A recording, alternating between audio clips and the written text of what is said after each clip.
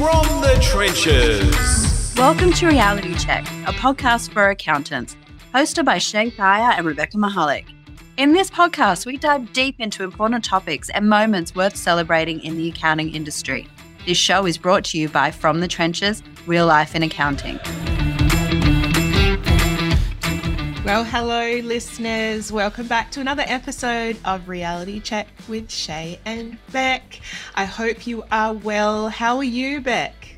I am good. It's been a little while since we chatted, actually. So it's really great to see you via Zoom again and hear your voice. No, I've missed you. I've missed so many of our friends. I feel like I've been stuck in Adelaide for so many weeks. Very grateful to have taken some leave recently, which has reminded me of so many reasons why it's important to look after oneself, put one's own oxygen mask on first before helping others, all of those important things. And that's a big part of what we want to talk about today, right? Like, I think it's tough out there.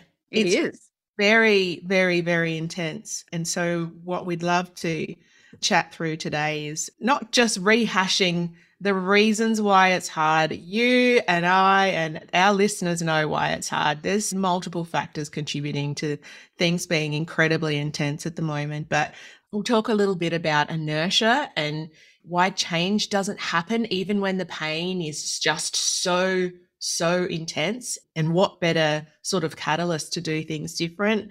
We'll talk a little bit about some cool new tech and maybe why it's cool, but also why it's kind of scary and indicating that things are incredibly stressful in the world of small business, which flows onto us as accountants and as practitioners and supporters of practitioners and things like that. And we'll also test out a little new segment at the end, a little bit of Captain Obvious. Everybody loves a bit of Captain Obvious. Gosh, it makes me laugh.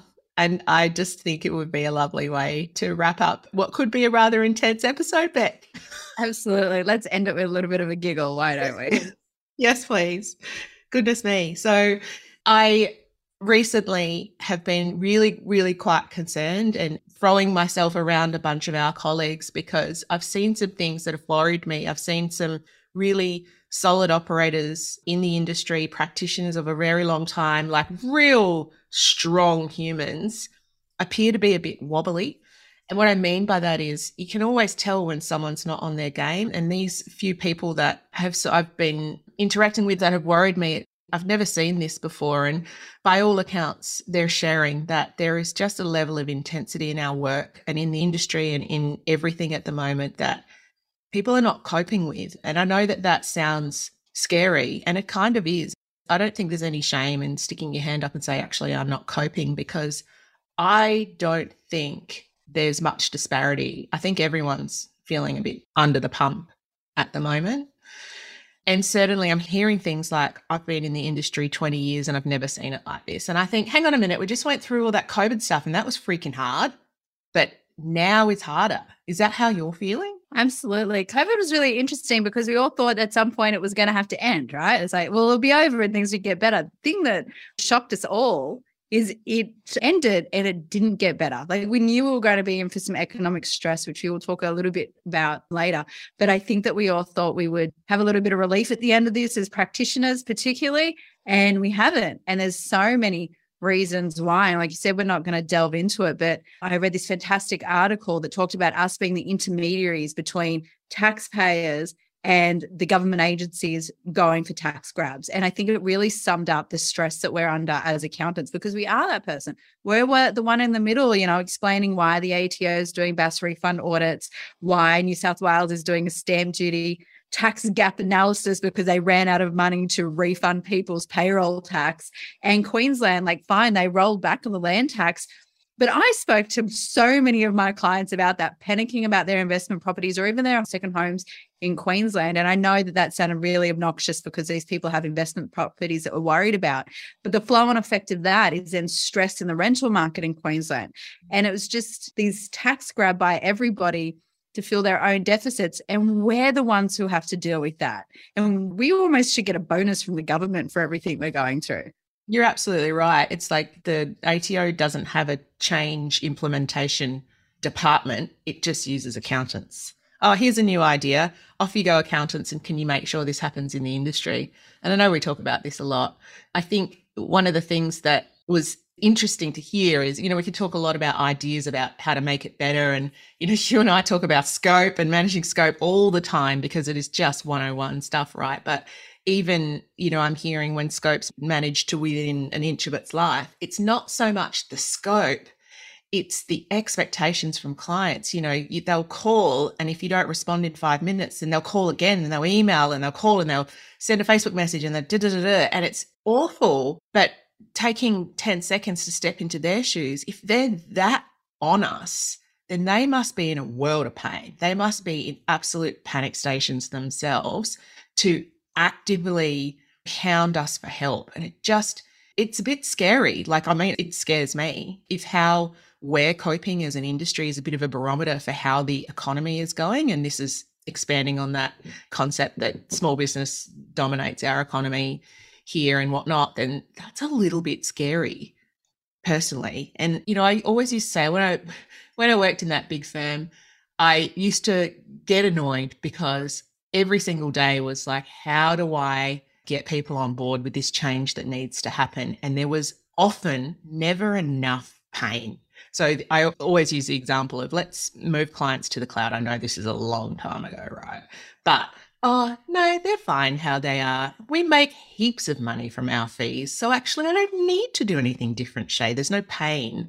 But we've got this acute pain now. But right next to that, we just see inertia. So this willingness to sit in the way we've always done things. And it's like it's easier to keep doing what I've always done because it's so hard right now than actually have it be a thing that makes us want to do things differently or get so disparate that we have to do things differently.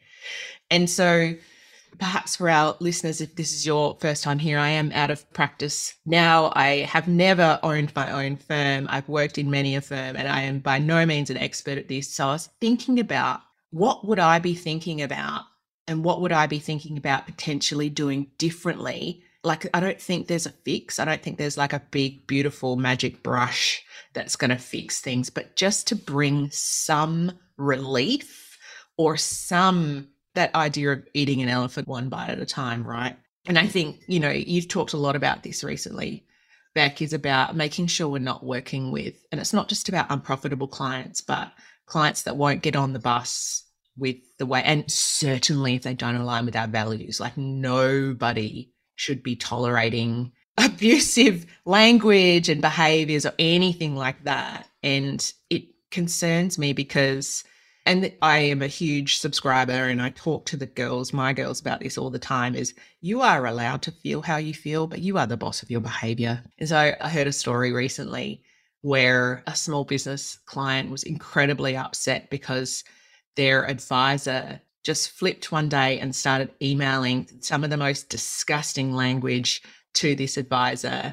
And he didn't understand why. He was just asking questions about his tax. They'd had a conversation about that was part of the service that he provided.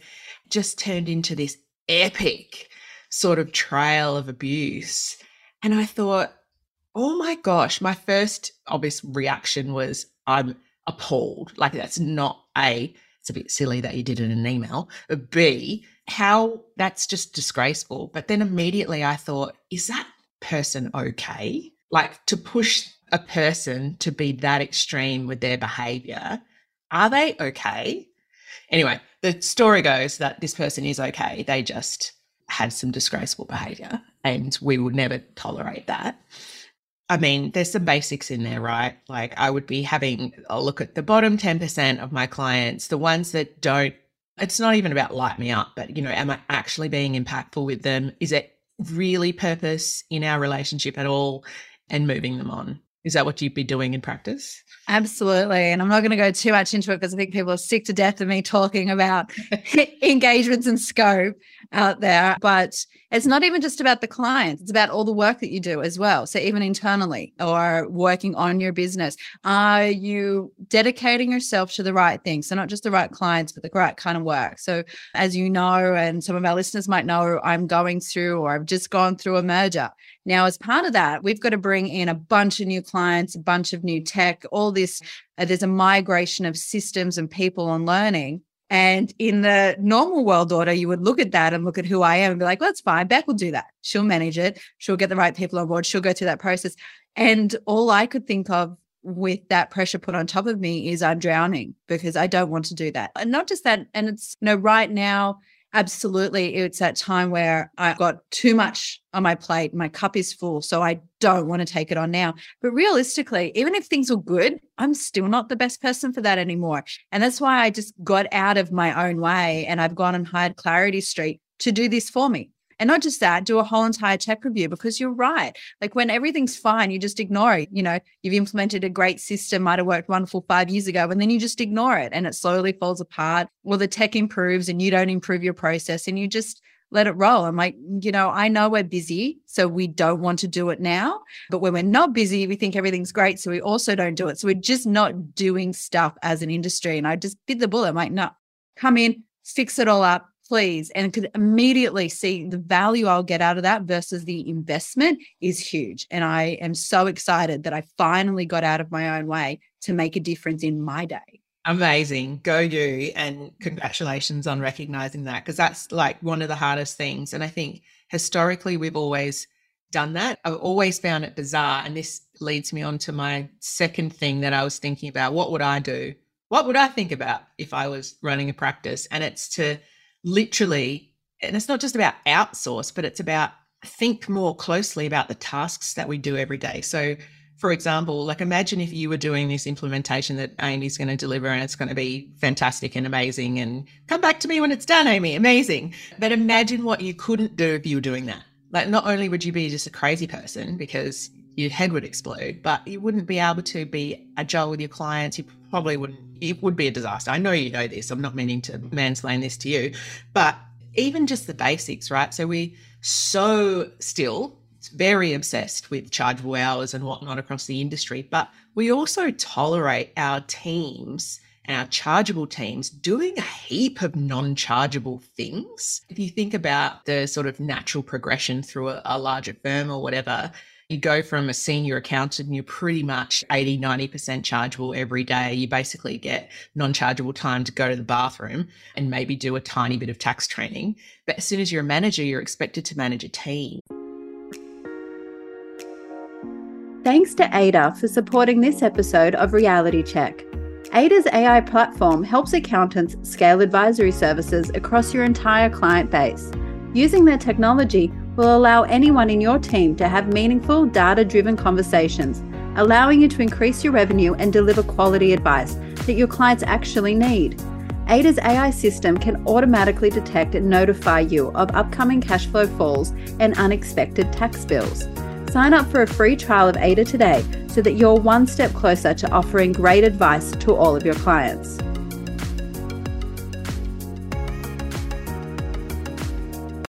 And so I'm not saying that managers shouldn't manage a team, but there's a bit of work that goes into managing workflow. And imagine if you are just recognizing that small firms and large firms have different access to resources and all this sort of stuff. But imagine if you had 7 managers of 7 teams and each of them those managers were spending a day a week doing those workflow and team management activities. Imagine if you brought a human in that's actually really good, like they have some kind of program manager background or project manager background, and they are just like an absolute workflow prioritization legend. And they scooped up that work for those 7 managers and they delivered that for the firm. Yeah, you'd probably have to pay them more than $100,000. But I can tell you right now, the time that those managers spend on it is time that they can then be chargeable. You add the 2 things, opportunity cost and actual cost together, and you have knocked that out of the park. I did a business case probably 5 years ago now for a very large firm that suggested exactly this. And it was multiple millions of dollars of savings and fee gains And so like, I think that would be the absolute first thing that I would be doing, is having a look at my team that are struggling with their capacity and going, okay, I've got rid of I was going to say a swear word. I got rid of my crappy clients, but they're still swamped and they're still feeling like they're not coping. What else can I take from them so that they can focus on them one, most impactful activity, which is working with clients? And it would be anything administrative. If they're keying fees, oh my gosh, help me. Anything like that, even setting up appointments, any of that stuff, I would be getting that off their plate. And yeah, I would be doing that straight away, pretty much. No, absolutely. And these are the little things that make all of your days so much better. And it also, when we're busy and we're not implementing the right processes, the right procedures, all it does is open us up to risk. And I mentioned at the beginning of this whole thing where we're the intermediaries between the government and taxpayers. Not only that, we're being reviewed too as accountants. We're on the firing line, which pisses me off. Ooh, whoops. A little bit passionate for early in the morning, excuse my language, which makes me very, very mad every day. That how dare they? We're like bridging this gap between government and taxpayer, yet they want to come after us as well. But in all fairness, when we're too busy, we do drop the ball on our compliance issues or on our best practice procedures. And it does put us at risk and it puts our clients at risk. And maybe we're not doing our best work. And that's really, really problematic, because what we do is very important. Even, let's just shelf the advisory stuff for a moment, which is incredibly important. At the bare minimum, the compliance, like this is the stuff that keeps people out of jail and keeps them out of trouble. And when we drop the ball on that, or we do something wrong, or we cut corners, or we're Optus and we get breached, like imagine that. And we're all running through this process. Like the Optus breach did nothing other than, in my mind, bring to the forefront, and particularly everything I'm seeing on the forums with accountants right now, the blatantly obvious that as an industry, we move to the cloud to work closely with our clients, to save a little bit of money and get advantages. And we did not do it in a safe way as an industry. Yes, absolutely. Here we have done a really good job, I think, of putting in, two-factor authentication, and we've got a whole range of processes, and we use good tech that is verified and that has security in place. But overall, I think that there is a lot of us out there doing the wrong thing. And I can see that in the things that people are talking about and these panic that accountants are having on forums at the moment around, oh, so what does this breach actually mean? I'm like, man, that scares me that you don't know. That actually horrifies me and petrifies me that you have got your client's data potentially out there that can be easily accessed and you haven't done enough about it. I mean, people exist. Practice Protect exists. Like these people exist out there. Even the tech themselves, like Intuit, Xero, all of these places, two-factor authentication, bare minimum to be able to access the software. It's not there just because they want to make our lives difficult. It's really important. And when we conned our clients to go on the cloud, we had to promise them their data would be secure. So then, for goodness sakes, make it secure. Yeah, absolutely. And it's not so much the data that sits inside of, your QBO file, your Xero file, is what sits in the periphery within your firm. Yeah, goodness. And yeah, I know you're quite shocked as to why people didn't know what this meant. And I have often taken feedback. So I'm a bit of an internal controls crazy person, and this just comes from my background working in finance and having those necessary steps of how do you know that bank account is their bank account? Well, you need to have processes in place to within your accounts payable process to make sure that you're not just paying some rando scammer. How do you make sure about that? It's not about just asking the tech to do it for you. You do need to adapt your processes. And that's probably the thing that scared me the most, was given the feedback that I'd received and always the challenge around it needs to go faster. The process needs to go faster, but it also needs to be very secure. I bet there's a gazillion, I'm not sure what we call everyone these days, bookkeepers, transactional accountants, people that handle AP, that don't do those things because their organisation would probably put enough pressure on them to be more efficient than controlled. So yeah, that was quite scary for me. I didn't read a lot while I was on leave, but I did see that because I'm an Optus customer and sort of got the heebie-jeebies big time.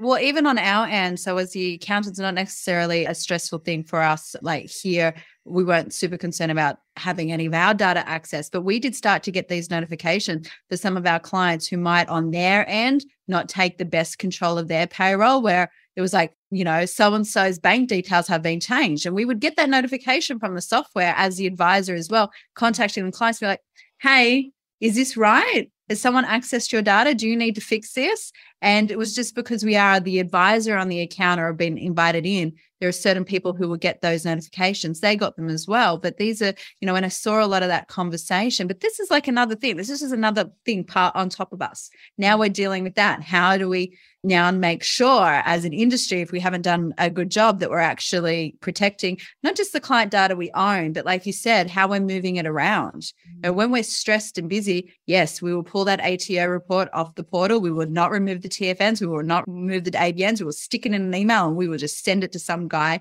at the mortgage broker for our client getting a loan. That is so bad, that whole entire process. And we are not allowed to be doing that. And I know it happens. So we need to review this whole entire system, because it's not just that we're stressed and overworked. It's what does that mean for the security of ourselves, our businesses? I mean, it would be devastating for an accounting firm to have to actually report a breach. That would cripple you. Oh, yeah. And not especially for any accounting firm, but for the large firms that have their risk departments and whatnot. I know that it sits on registers everywhere, but I also know that the infrastructure that sits around it is not adequate, and the processes that sit around it, because it's as much about human error as tech error. Well, it's actually more about human error than it's about tech error. And I can, if I was a betting person, I would say that the understanding of that at the team member level would be very shallow unless someone had a special interest in it. So that, indeed. The third thing that I would be thinking about, again, I think you especially have done to death, is just review your scope, dial it in. If it's not clear, get that done. This story that I was telling before was the whole problem between this small business and this advisor was, as the story was told, about scope management. And it was quite simply that the small business just kept asking questions because they thought they were allowed to. The accountant got jack of it and started to get shorter and shorter and shorter with these email replies, and then just started firing off some of the most disgusting language that I've ever heard, just because they weren't good at or didn't want to have a firm, grown-up conversation with their client. It was just 101 poor scope and expectation management. And I just still struggle with, certainly I was running a firm today, that would be on lockdown, because it is the most important thing that we do to manage our relationships. We avoid situations like that. And this one particular colleague that I was talking to a number of weeks ago, it was like, it's not about the scope. I've got my scope management dialed in. It is right on the letter. And even over and above that, the demands of clients, they're just suffocating. And it's wrapped up in emotion as well, because you do feel for your clients. You're like, I know why you're so desperate, and I want to help you, but I'm drowning. So that would be, I don't think we need to go on and on and on about scope review, but we've got to do it.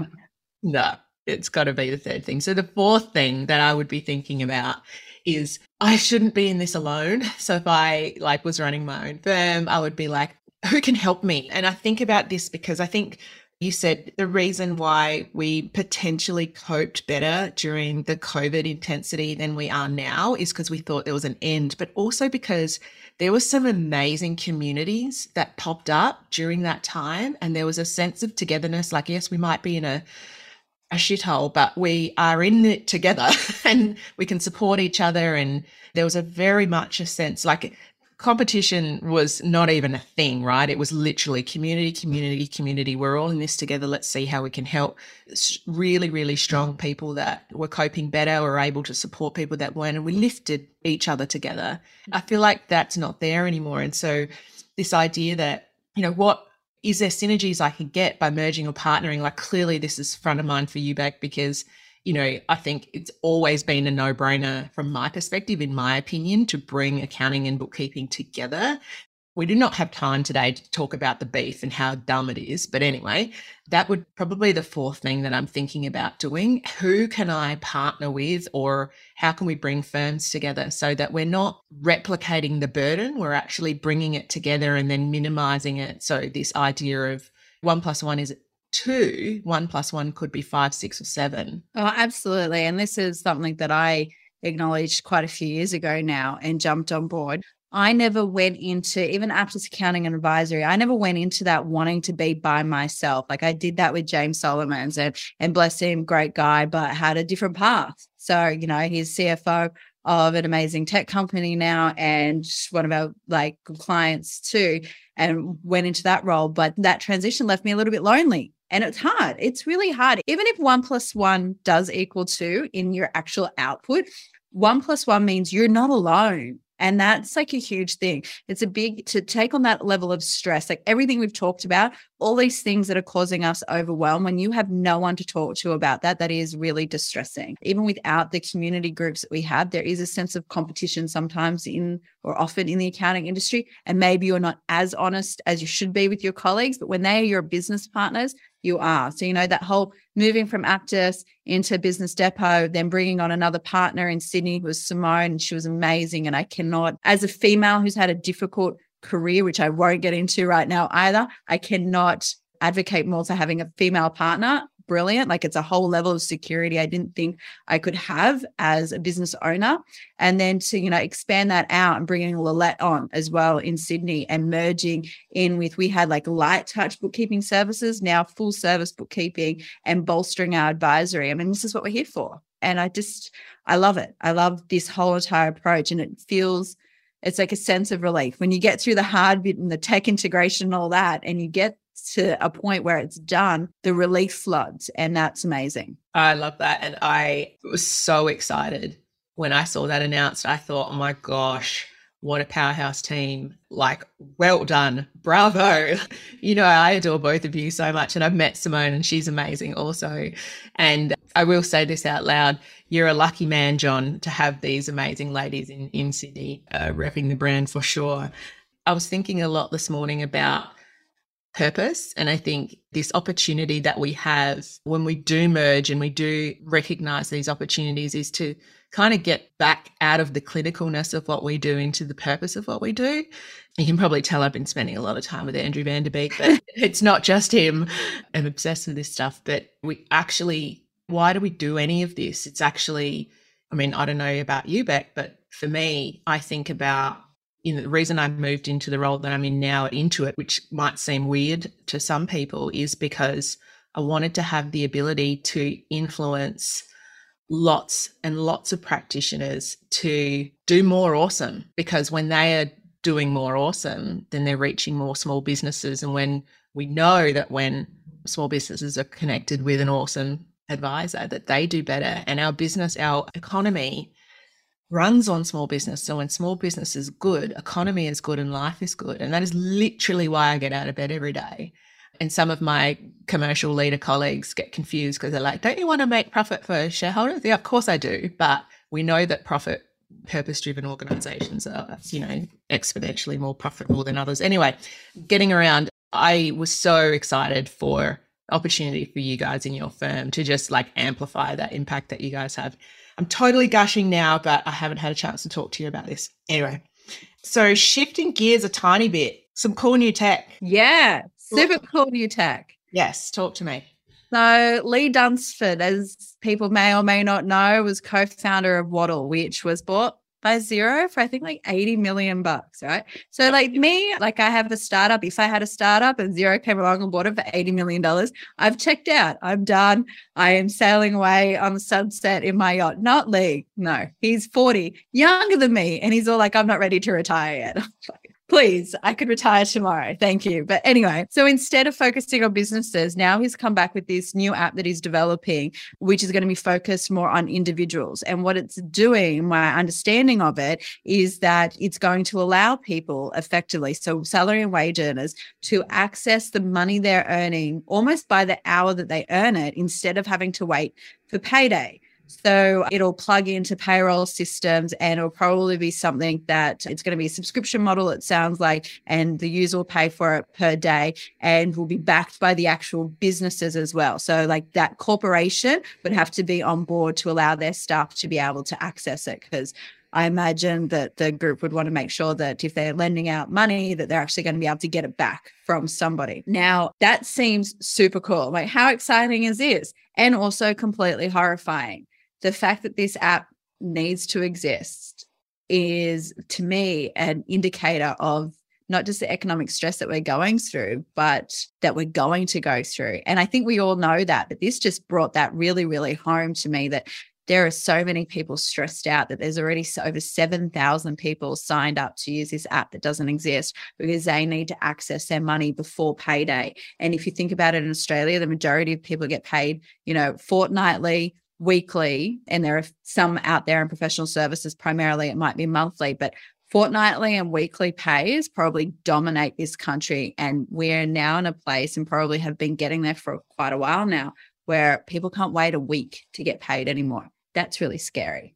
I hear you. And when we were talking about this earlier, and I've talked to Lee and Dale a lot about 9 to 5 over the last year or so, and I was so excited when they took me through this concept.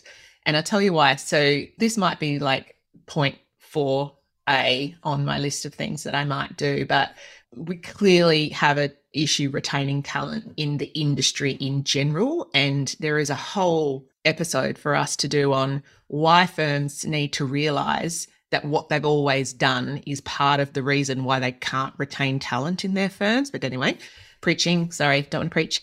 But this idea, so I'll give you an example. So I went through an exercise with a big firm a number of years ago to shift from fortnightly pays to monthly, because the amount of effort involved in delivering fortnightly pays was actually very expensive and kind of dumb commercially. So we went through the exercise to move to monthly pays. It saved the business a lot of money, but I know, as someone that has worked and been paid weekly, been paid fortnightly, been paid monthly, it's quite an adjustment.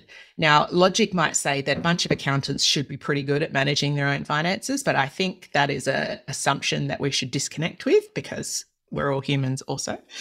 And so the idea would be that in that circumstance, I could use 9 to 5 if I implemented 9 to 5 at the same time as moving to a monthly payroll cycle. The business would retain the efficiencies of that monthly cycle, but staff could access their funds more regularly than monthly. So it's like a double whammy of awesome, basically. That's in a nutshell what the impact would be for that firm. So when Lee and Dale and I were talking about it, I was like, that's freaking amazing. Imagine that as a retention tool in the accounting industry. Actually, I don't want to go to that mid-tier because I get paid monthly, and I don't know about you, but I still don't get paid a lot because I'm an accountant and I've never been paid well. And I'd like access to my money more frequently than monthly, because that just makes more sense to me. It's a huge benefit at a team member level.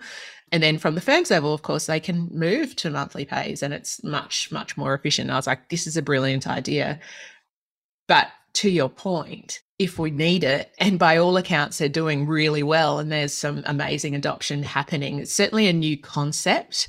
So, that they've got a bit of some hard work to do in the economy to understand this concept, because it's not payday lending.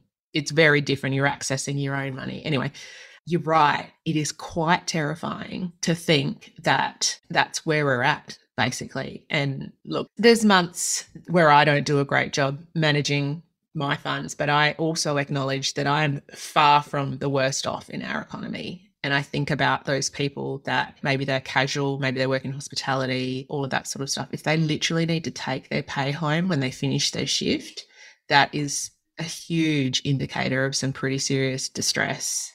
Absolutely. There's a lot going on in the economy right now, which is incredibly stressful. And thank you for sharing that alternative version, because I read this at first. I'm like, oh, this is just cool tech, because I love the cool tech stuff. But then it scared me. And I grew up very much in a working class family, and there were absolutely huge periods of time where there was financial struggles. And I remember, my dad multiple times during my childhood work 2 jobs just to make things happen. And I read this, and that's all I had was like flashbacks to my childhood. Not that it was horrific, I still had a very happy, loving childhood, but because of me was always keenly aware of the financial stress in the house. That's where I am. I'm keenly aware of the financial stress that my clients are under, and then how that flows forward. And I'm very aware of the pay rises and pay changes I have to make to my staff and want to make sure that they're still fine and comfortable in their lives. So this, although amazing, did terrify me. Yeah. Last gear shift. This is getting very motorsporty, but I don't know what else you do to segue. I'm an accountant. I'm not a podcast host. We're going to try a little bit of a new last segment, which I'm already laughing because I hear myself say this. I don't know whether we can call it a couple of things. Yeah. It could be the No Shit Sherlock segment. It could be the Captain Obvious segment. But what have you seen when you have just literally facepalmed and gone, duh? So this is really funny because the best thing about this podcast is it's making me read more. And I'm sure that I've mentioned this on the other podcasts before, but I'm back in there. I'm reading. I'm trying to stay up to date current affairs so that I can share that with all you lovely people. But in this process, I am reading a lot of stuff that's like, wow, did that article really need to be written? And my case in point today is there is this article in the AFR about EY and their big, huge demerger that feels like it's been going on forever. It's like, just do it already, where they're splitting the audit and the consulting business. Now, this whole article is all around EY is anticipating that they will get more clients and make more profit if they demerge audit and consulting. And I'm like, no shit, Sherlock. Why else would they do it? I mean, honestly, who didn't see that this is what was going to happen? You should, if they don't totally stuff it up, get higher quality tech-enabled advisory over here just for the people that they need it, and then independent audits where maybe they don't do the wrong thing anymore over here. How is this not a better idea? Why was that article needed to be written at all whatsoever? I just, out of pure curiosity, I read it to see if maybe there was some brainwave or some amazing lightning bolt in there. There wasn't. It was exactly what I thought it was going to be. And any person reading that would have known, of course, this is why they're doing it. EY expects more clients and more profit from a demerger. No shit, Sherlock.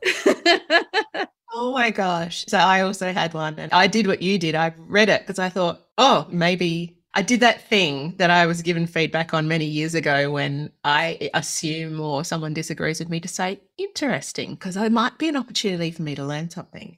And so mine was Accountants Daily article titled, COVID Kicked ATO Objections Up a Gear. The headline itself, I was like, yeah, absolutely, yes, of course. And it was all about during the COVID period and even now, but accountants and small businesses have spent a lot of time on the phone with the ATO working out what is the right information to be getting through to the ATO. And on the back of that, our wonderful Inspector General of Taxation, Karen Payne, telling us that so many of the objections and like an increased percentage of the objections came from COVID-related stuff. Yeah, Captain Obvious. And we love Karen Payne and we think she's amazing. And I also adore Phil King from Accountants Daily. But I was like, Phil, you are Captain Obvious this week with that one. Goodness me. And with that, I think we're done, Beck. I think so. Thank you, everybody, for listening to us go on one more week. Amazing. And if you do have any feedback, we'd love to hear it. We're trying a few new things and just hoping that they are useful and valuable for you all. So I hope you have a good week. And just in the spirit of looking after everyone, if any of the things we've talked about today were triggering, make sure you do reach out to those people and those organizations that can help you. You are not in it alone. Everyone is under the pump right now. Everyone's going to come through it. Everything is going to be okay, but don't be afraid to ask for help. Have an amazing week. See you, Beck. See you, Shay. Thank you again, listeners. Beck and I would love to hear from you. We'd love your ideas. We'd love your feedback on everything, anything. We love all of it. I can be reached on Twitter, Shay_Thayer, so that's SHAYE_Thayer, THYER, and on LinkedIn, Shay Thayer. And I can be reached on Twitter and LinkedIn, both at Rebecca Mahalik, RebeccaMahalik. From the trenches.